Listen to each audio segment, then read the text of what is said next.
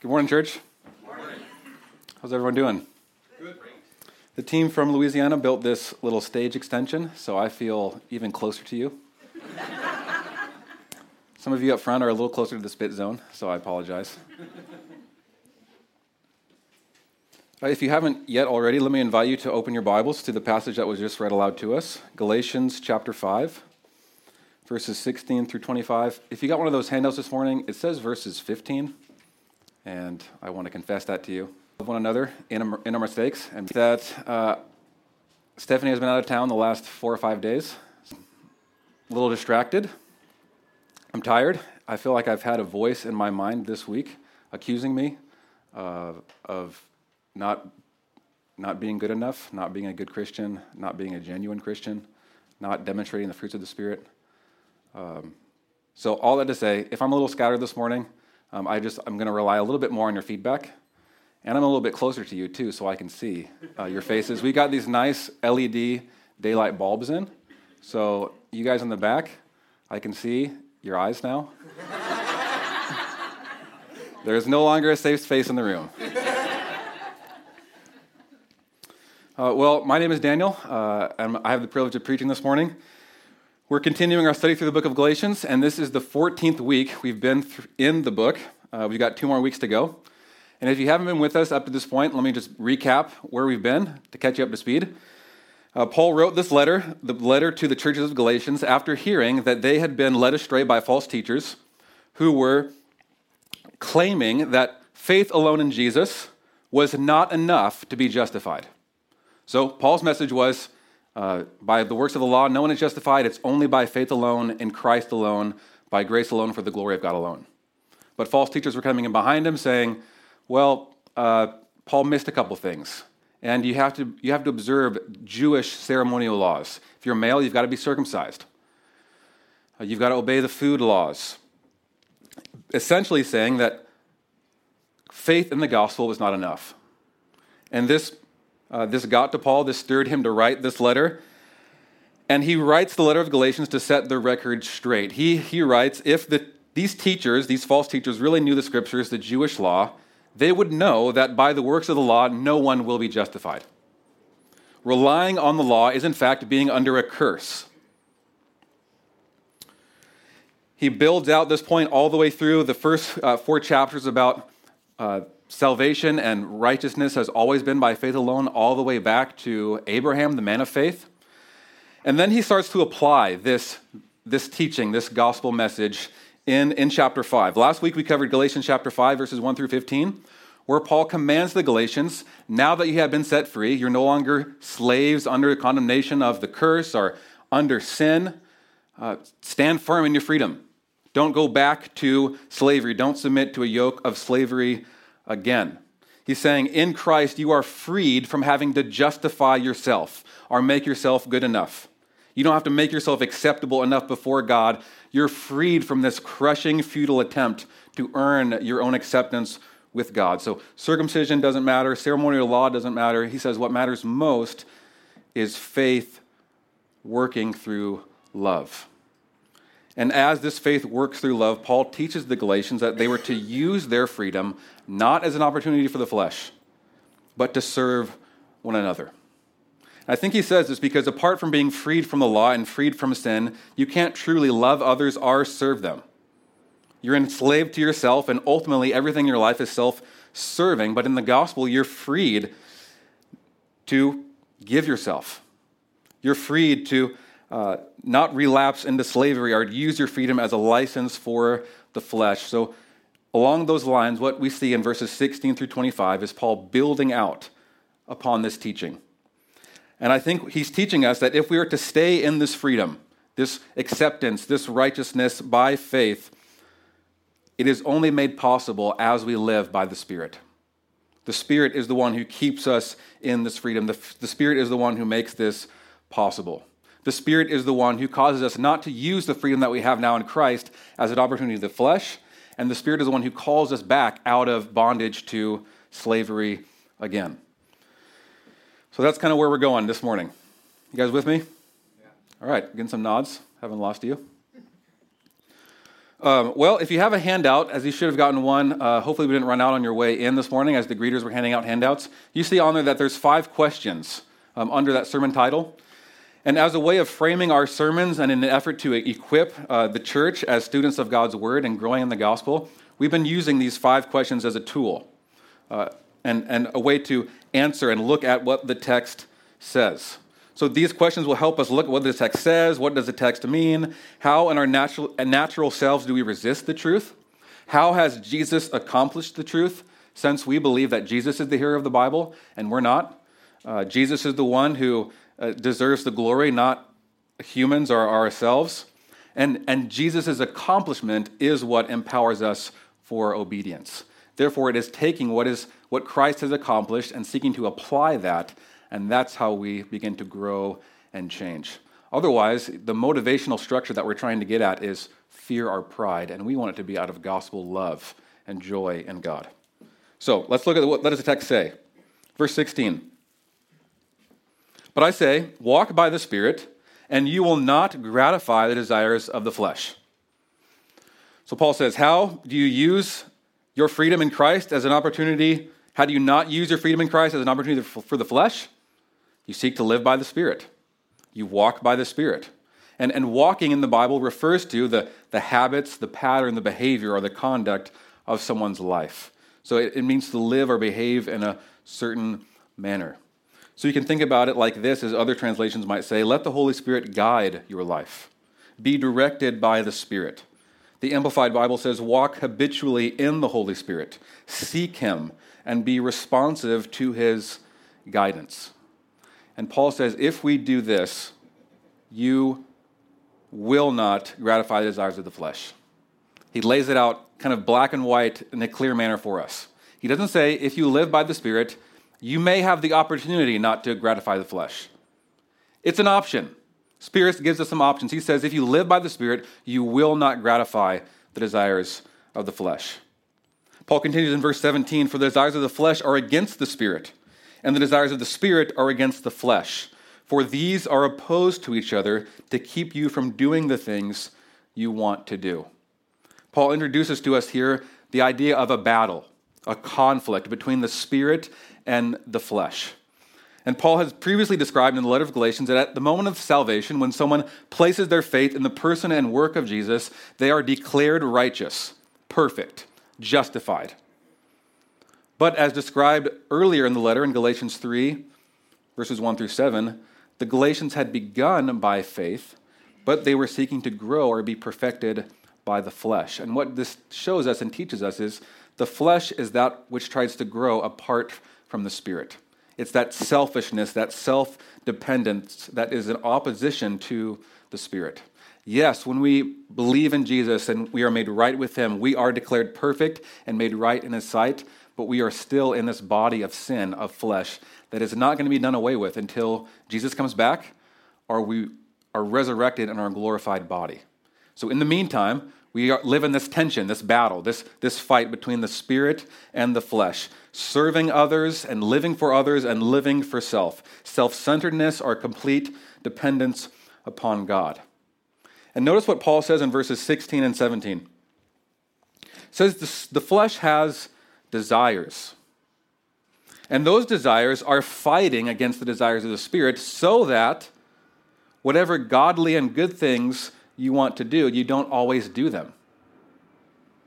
So even when we become a believer and a Christian and the Spirit lives inside of us, we want to follow God, but the flesh prevents us, fights against us. Paul is teaching here that deep down, even in the midst of failure and struggle, that a true Christian is not simply someone who regurgitates information or is able to say a prayer or knows doctrine, but ultimately deep down wants to obey God, wants to follow God, wants to become like Christ. At the core, that is what a Christian is. And he says, if you are led by the Spirit, then you are not under the law. So living by the Spirit not only keeps us out of the flesh, but it keeps us out of what Paul described earlier in Galatians 5:1 of going back to bondage, going under the law. Does that make sense? No longer flesh or law. When you are led and guided and directed by the Spirit, you are not under the obligation of the law of Moses. Because being led and directed by the Spirit shows, as the prophets Jeremiah and Ezekiel look forward to, that the Holy Spirit has come inside you, and the very Spirit of God causes you to obey Him. You have a new heart that wants to follow Him. So in this way, the presence of the Spirit's activity in your life shows that you are no longer under the old covenant system. You're no longer under the law of Moses. And then Paul continues in verses 19 through 23, describing the evidences or the outworkings of these two forces, these two natures, the flesh and the Spirit. He says in verse 19, the works of the flesh are evident. Although what he's talking about here are spiritual realities, they're invisible. We can't see with our eyes this conflict that's going on. You can tell by the way someone lives. The fruit shows the root. It says the works of the flesh are evident. Other translations say it like this: when you follow the desires of your sinful nature, the practices are obvious. Sexual immorality, impurity, sensuality, idolatry, sorcery, enmity, strife, jealousy, fits of anger, rivalries, dissensions, divisions, envy, drunkenness, orgies. And he doesn't stop there. Right? I don't think this is an exhaustive list, because what does he say at the end? And things like these. That's Paul's way of using a junk drawer term. Everything else bad. Works of the flesh. And as I was thinking about this week, I think you can boil all of these down to, with idolatry and sorcery, trying to use God for your benefit. Idolatry is trying to create a counterfeit God or a false substitute for God. And sorcery is trying to create counterfeit works of God. So you're trying to use God. And the others are demonstrations of using people and substances. But what's at the root of both of them is self. Self-seeking, self-serving ways. Not seeking the best and good of others, but seeking the best and good of self at the expense of God or others. And he says in verse 21, I warn you, as I warned you before, that those who do such things will not inherit the kingdom of God. Now, in my Bible, there's a little note by the word do that states a little footnote at the bottom that says, or to make a practice of doing. And that's because this word in the original language can either mean do or make a practice of doing. This is why some translations will translate this verse like those who live like this, or those who practice such things. So what Paul is saying here is a life marked by the works of the flesh means that a person has not been transformed by the gospel. They don't have the Spirit in them, making them new and sanctifying them and growing them to become more like Jesus. We shouldn't misunderstand what Paul is saying here. Like if you have a fit of anger, that you're expelled from the kingdom. You're gone. But he's saying that if you are marked by fits of anger, it is a demonstration that you have not truly placed your faith in the gospel, that the Spirit has not made you a new creation, and you are not being transformed to look more like Jesus. Does that make sense? Then Paul contrasts the works of the flesh with the fruit of the Spirit. And notice that Paul doesn't say works of the Spirit or fruits of the Spirit. He says fruit, meaning you don't pick and choose. All of these grow together. And it's not an exhaustive list. It's something that is really becoming more like Christ, looking more like God, walking more like God. The fruit of the Spirit is love, joy, peace, patience, kindness, goodness, faithfulness, gentleness, self-control. Against such things there is no law. Again, the comment about not being under the law or not being against such things, there is no law. And this does not come out of seeking self-centeredness or self-serving, using God or using others. It comes from being served by God and loved by God and loving others and serving others. What Paul's making is a point here that you'll be able to tell what's going on at the deeper level, the heart level, the level of the desires, by the outward manifestations of that person, the characteristics of that person's behavior and actions and habits and conducts. Because when someone walks by the Spirit, they walk by the power of God, they will look like God. They will look like Jesus. They will bear the fruits, the traits of the Spirit. Now, I lived in Louisiana for a couple years. I had a 25 by 50 foot garden, and I loved wearing overalls and getting in the garden and borrowing a tractor from a church member and getting in there with a tiller. But I'm not an expert gardener. Yeah. Although I did grow some good watermelons. Those were good. I can't really tell you a whole lot about farming or how to plant a tree, but I can tell you by looking at the fruit of a tree what kind of tree that is. So, if a tree has oranges on it, by deductive reasoning, I can tell you that's an orange tree, right? It's not going to be an apple tree. It doesn't work like that. And this is the vivid illustration that Paul is using. You can tell the true nature of the tree by the fruit that's being produced. An apple tree does not produce oranges. An orange tree does not produce walnuts. So the fruit demonstrates the true nature of something. The fruit demonstrates the root. And the section is wrapped up as Paul describes that those who belong to Christ have crucified the flesh with its passions and desires. The flesh's inclinations and cravings, its propensity and its appetites have been crucified. And then he ends, if we live by the Spirit, let us keep in step with the Spirit. So now let's look at that second question in our handout. What does the text mean? To provide a summary statement, I would say that those in Christ, those who are called to freedom, a freedom that is to be used through love to serve one another, are in a constant, continual fight with the flesh that they have crucified with his passions and desires, and they are to live following the leading and guidance of the Holy Spirit. So the Christian is to be intentional and active and purposeful in killing the flesh and depending and trusting on the Spirit. I think it means those two things. Number one, that there is a battle. There is a spirit fighting flesh fighting spirit. The desires of the flesh are opposed to the desires of the Spirit. And secondly, the Christian must be active and purposeful and intentional in fighting it. So let's look at that first one. We are to be mindful of the fight and killing sin. If you've been journeying with us through the book of Galatians, you might think that this verse in chapter 5, verse 24, that those who belong to Christ have crucified the flesh with its passion and desires, sounds very similar to what Paul said earlier in Galatians 2:20, where he says, I have been crucified with Christ. It's no longer I who live, but it's Christ who lives in me. But if we look carefully at the wording of this verb, we see that they are different. Because notice in Galatians 5:14 that this crucifixion is not something that's done to us. It's something that's done by us. We are the ones who crucify the flesh. One commentator said it like this: the verb used here is not the passive voice, as used in Galatians 2:20. The verb is in the active voice. It points rather to what the believer has himself done and must continue to regard as being done. The proper term to describe this act is repentance.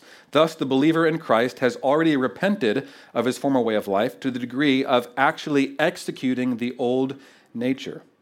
This does not mean that the battle is thereby over forever, as in an actual crucifixion, life lingers even though the criminal has been nailed to the cross.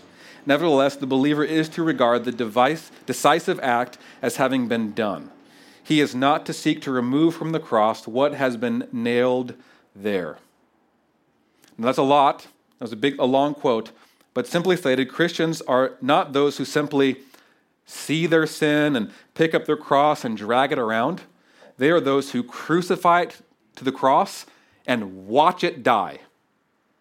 As vivid as that sounds. And this would have been a graphic illustration for the first century hearers in the Roman days. Crucifixion was reserved for the worst criminals. It was an awful, utterly humiliating way to die. It wasn't for those who deserved the courtesy of a quick beheading or death. It was a long, drawn-out process of suffocation and intense pain, and it always resulted in death. So what Paul is saying is the rejection of our old nature is to be decisive. And although crucifixion was a lingering death, it was a certain death. People who were nailed to crosses didn't survive. They died. So true Christians do not succeed in completely destroying the flesh. While here below, they have to fix it to the cross, and they have to be determined to keep it there till it expires. Does that make sense? There's an active, intentional process in killing the flesh, and this is how we battle. It's not a quick fix. There's not a 3-step program for instant sanctification and holiness. There's not an app you can down called Insta Sanctify. That was pretty bad. I'm sorry. It is the process of intentionally rendering yourself dead to sin, confessing sin and repenting of sin, looking at sin with such contempt and hate, not treating it with any courtesy that you don't want to take it down. It's so bad and horrible, it doesn't deserve anything better than death on a cross. So every day we want to renew and refresh, remind ourselves of this reality. Hate sin, kill it, get rid of it. So I think this means that a true Christian is not only marked by the fruit of the Spirit, but they're marked by a hatred of sin and a desire to get rid of it. So we don't want to just look at this passage and say, well, fruit of the Spirit, got about 7 out of 10, doing pretty good.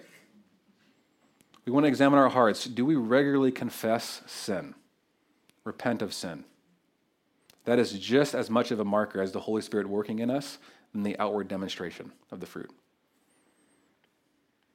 Secondly, we want to depend upon the Holy Spirit. We not only want to consider ourselves crucified to the flesh and leave it there on the cross, we want to depend upon the Holy Spirit and walk in his ways. The word walk that is used here is a word that's used to describe shepherds leading their sheep or a farmer leading their cattle. We are the ones who are to be following the Spirit's leading. Notice what Paul doesn't say. Since you have been made alive by the Spirit, you have life by the Spirit, kick up your feet, sit back and relax. You don't have any part to play. Take an easy-go-lucky mentality in this life. You're already freed. You're made righteous. He says, if we live by the Spirit, let us keep in step with the Spirit. The word really means fall in line, walk in line with the Spirit. So the Spirit is not only our guide, but he is our path. He's calling us to crucify the flesh, to live by trusting in him and not in ourselves, and be disciplined in turning to the things of the Spirit. This means we must use God-ordained means to keep in step with the Spirit. The Spirit-inspired Word of God. Saturating ourselves in God's Word, continually and praying at all times in the Spirit. Surrounding ourselves with people who are indwelled by the Spirit. I don't think it's a coincidence that the people I've seen in the church grow the most, bear the fruit of the Spirit, grow in their understanding and applying of becoming like Jesus. They're committed to the church. They're committed to one another. And I'm convinced that you can't grow in bearing fruit of the Spirit in isolation. The fruit of the Spirit is intended to be utilized outward, serving others. And I don't think the same Holy Spirit in me is going to tell the same Holy Spirit in you, keep your distance, don't have anything to do with them, we don't need them. The Spirit that has given me gifts to encourage and uplift the body is going to cause me to want to be with the church. Amen? Those who walk by the Spirit want to use their gifts that the Spirit has given them to serve one another. So this is what the text means, that there is a battle, and that we have to be intentional in killing sin, and living by the Spirit, and actively pursuing the Spirit. Let's look at how we might resist this. We don't want to make much of ourselves. Let's look at how we naturally resist this reality. I think just as therefore we are to crucify the flesh, that we are to set ourselves to follow what we know to be right, we are to reject one path and follow another, we can somehow get a little disproportionate in this and forget to do one or the other. So we don't crucify the flesh or battle the flesh. And I think as postmodern Americans, we can naturally resist a passage like this by not liking how absolute and clear Paul is. Really, Paul? Is it only spirit and flesh? What about spirit? Or splesh? Is there a gray area? What if I want to follow the Spirit and then I want to keep this sin that I really like and just kind of cuddle with it, keep it around? Come off the cross, you. Come here. I can't do both. Relax, Paul. Can't we forget the reality of this battle? I'm so prone to do this. Prone to live in my natural state of pride and independence and self-seeking needs. And in my pride, I often function and think as if I don't need the Spirit, that I can grow apart from the Spirit. Therefore, I'm not really that desperate in prayer. I'm not really seeking to be renewed and taught by Him in the Word of God. I think I'm doing pretty well. I've got 5 out of 9. I fall into laziness. I don't think we should be misled or deceived that this passage is taking some sort of passive sitting by and being unaware of the callousness and the fight and the danger of leaving sin around. Sin can so quickly deaden our desires for God. We slip away into the comforts of our own needs, and we actually believe then that the things of this world and our flesh are actually better than the Spirit, better than God. We can be deceived that we can actually live and grow as Christians apart from regular fellowship with the church and regular reading of God's Word and meditating on His Scriptures. Instead of crucifying our sin, we don't watch it die. We take it off and we take care of it.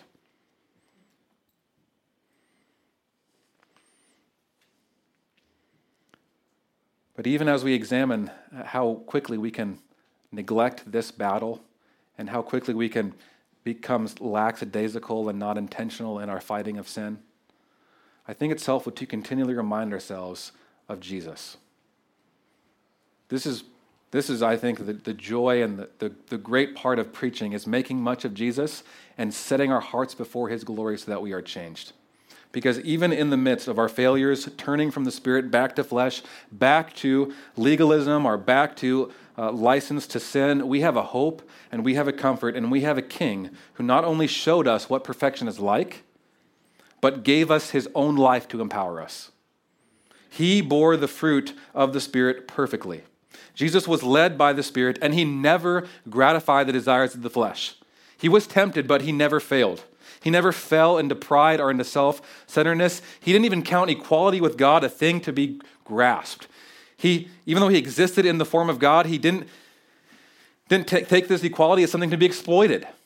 He took the form of a servant, became obedient even to the point of death, and was crucified on the cross in our place, taking the just punishment for all our evil and vile acts, our works of the flesh, so that we are freed. We're freed from the curse of the law. We're freed from perfectly filling the law because Jesus has done it in our place. Jesus has freed us from the curse and condemnation of sin so that we can stand before God free of wrath and sin and condemnation and have no fear of rejection or condemnation. Jesus experienced hate so that we could experience love. Jesus took God's wrath so that we could receive God's kindness. Jesus showed us how deadly and wicked and evil our flesh really is because He had to be crucified on a cross for it. Jesus' crucifixion empowers us to crucify sin. This is where we start to begin looking at question 5. How does this reality empower us? Jesus empowers us to obey. Because the more I think we realize and experience how costly our sin was to Jesus Christ, the more we will seek to kill our own sin. And the more we experience the benefits of Christ's crucifixions, the realities of total dependence upon God and Him giving His life for us and the freedom and benefits of His death, we will die to ourselves and seek to live for the benefit and good of others. Remember how Will described last week that what serving one another means. That through love we are to seek and serve the best for one another. The more we realize and experience how much Jesus has served us, how He has given us His best, as He has sought out our best, the more I believe we are empowered to serve others out of His serving us. Right? You ever just try to take one of these characteristics of the fruit of the Spirit and just try to grow in them in your own strength? Maybe you're not really a patient person or a joyful person, so you do something like this. Be more patient. You try to give yourself like a motivational pep talk. Patient, patient, patient, patient. Listen to a song about patience. You listen to a nice music and deep voice to soothe yourself. I don't think it works that way. It hasn't worked for me. We grow in these as we consider how we have received them from Christ. For example, I'm not going to grow in patience by trying hard to be patient. I'm going to grow in patience as I realize and think on and reflect by the Spirit how patient God has been with me. Amen. And I'm going to use my own outworkings of the flesh at times, when I snap at my kids or at my wife, as an opportunity to confess and repent in that moment. Father, this is unsanctified self. This is not who you have made me to be. This was the self that was crucified. Help me to consider it really crucified. Help me to reflect and think upon how patient and loving you have been with me so that I can be patient with others. Otherwise, what's the real motivation for our change and our growth? Pride? You think we can do it on ourselves? Isn't that exactly the opposite of what Paul says in here of trying to live by the flesh? The same thing that got him in this predicament? At the root of the fruit of the Spirit is a continual repentance and faith in Jesus. Therefore, if we want to grow in the fruit of the Spirit, we grow in applying Christ and Him crucified, considering ourselves dead to sin and alive to Christ in every aspect of our life to grow in the fruit of the Spirit. We've got to take the gospel to the root. We've got to take the message of Christ crucified to the root.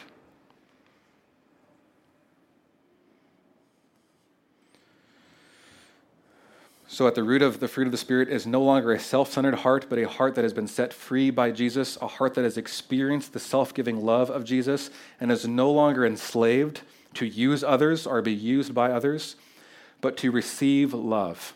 And as they receive all the love they need, therefore they can overflow and reflect the love that they have received. They are empowered by Jesus' love to serve others in the Spirit. So, my friends, let us not become calloused. Let us be mindful and alert. The reality of this battle that's within, the war that's within, the flesh and the Spirit. Let's not become callous and lazy with sin. Let's not cuddle with it. Let's cuddle with Jesus and the Spirit. Let's cuddle with one another and get close to one another. Let's seek to kill sin and crucify sin and keep it on the cross. And let's not ever believe that we can somehow move on from the Spirit, that we can trust in ourselves and boast in ourselves and in our own efforts. Let us become dependent and seek to continually surrender to the Spirit's leading. Because if we forget this, that we are completely dependent upon Christ and upon His grace, that we will start to boast in ourselves, we will start to depend on our flesh, and we will become more and more comfortable in a way that leads to death. Let us be mindful and alert, active and intentional, diligent in battling our selfishness with the Spirit, and let us examine our lives deeply. Let us ask our community to reflect and help us to look at our fruit and seek to apply the truths of the gospel to the root, to help us kill sin together and to grow like Christ. This is where I want to go. This is what I want. I hope you guys want it as well, that we grow as a church together in this. Amen? If you have any questions on anything that I said, I would love to talk with you afterwards. I don't know if I could answer it. I feel like I just kind of talked and rambled for a long time.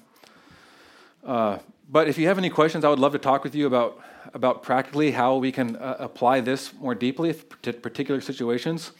If you want to know what it means to follow Jesus, you have questions or you're skeptical about how you can take those steps to follow him, I'd love to talk with you about that as well. I wanted to thank all of you and this church for being a church that encourages me, that shows me that God is at work, and that his Spirit is bearing fruit in this church. It is a great joy and privilege to lead and to serve in this church.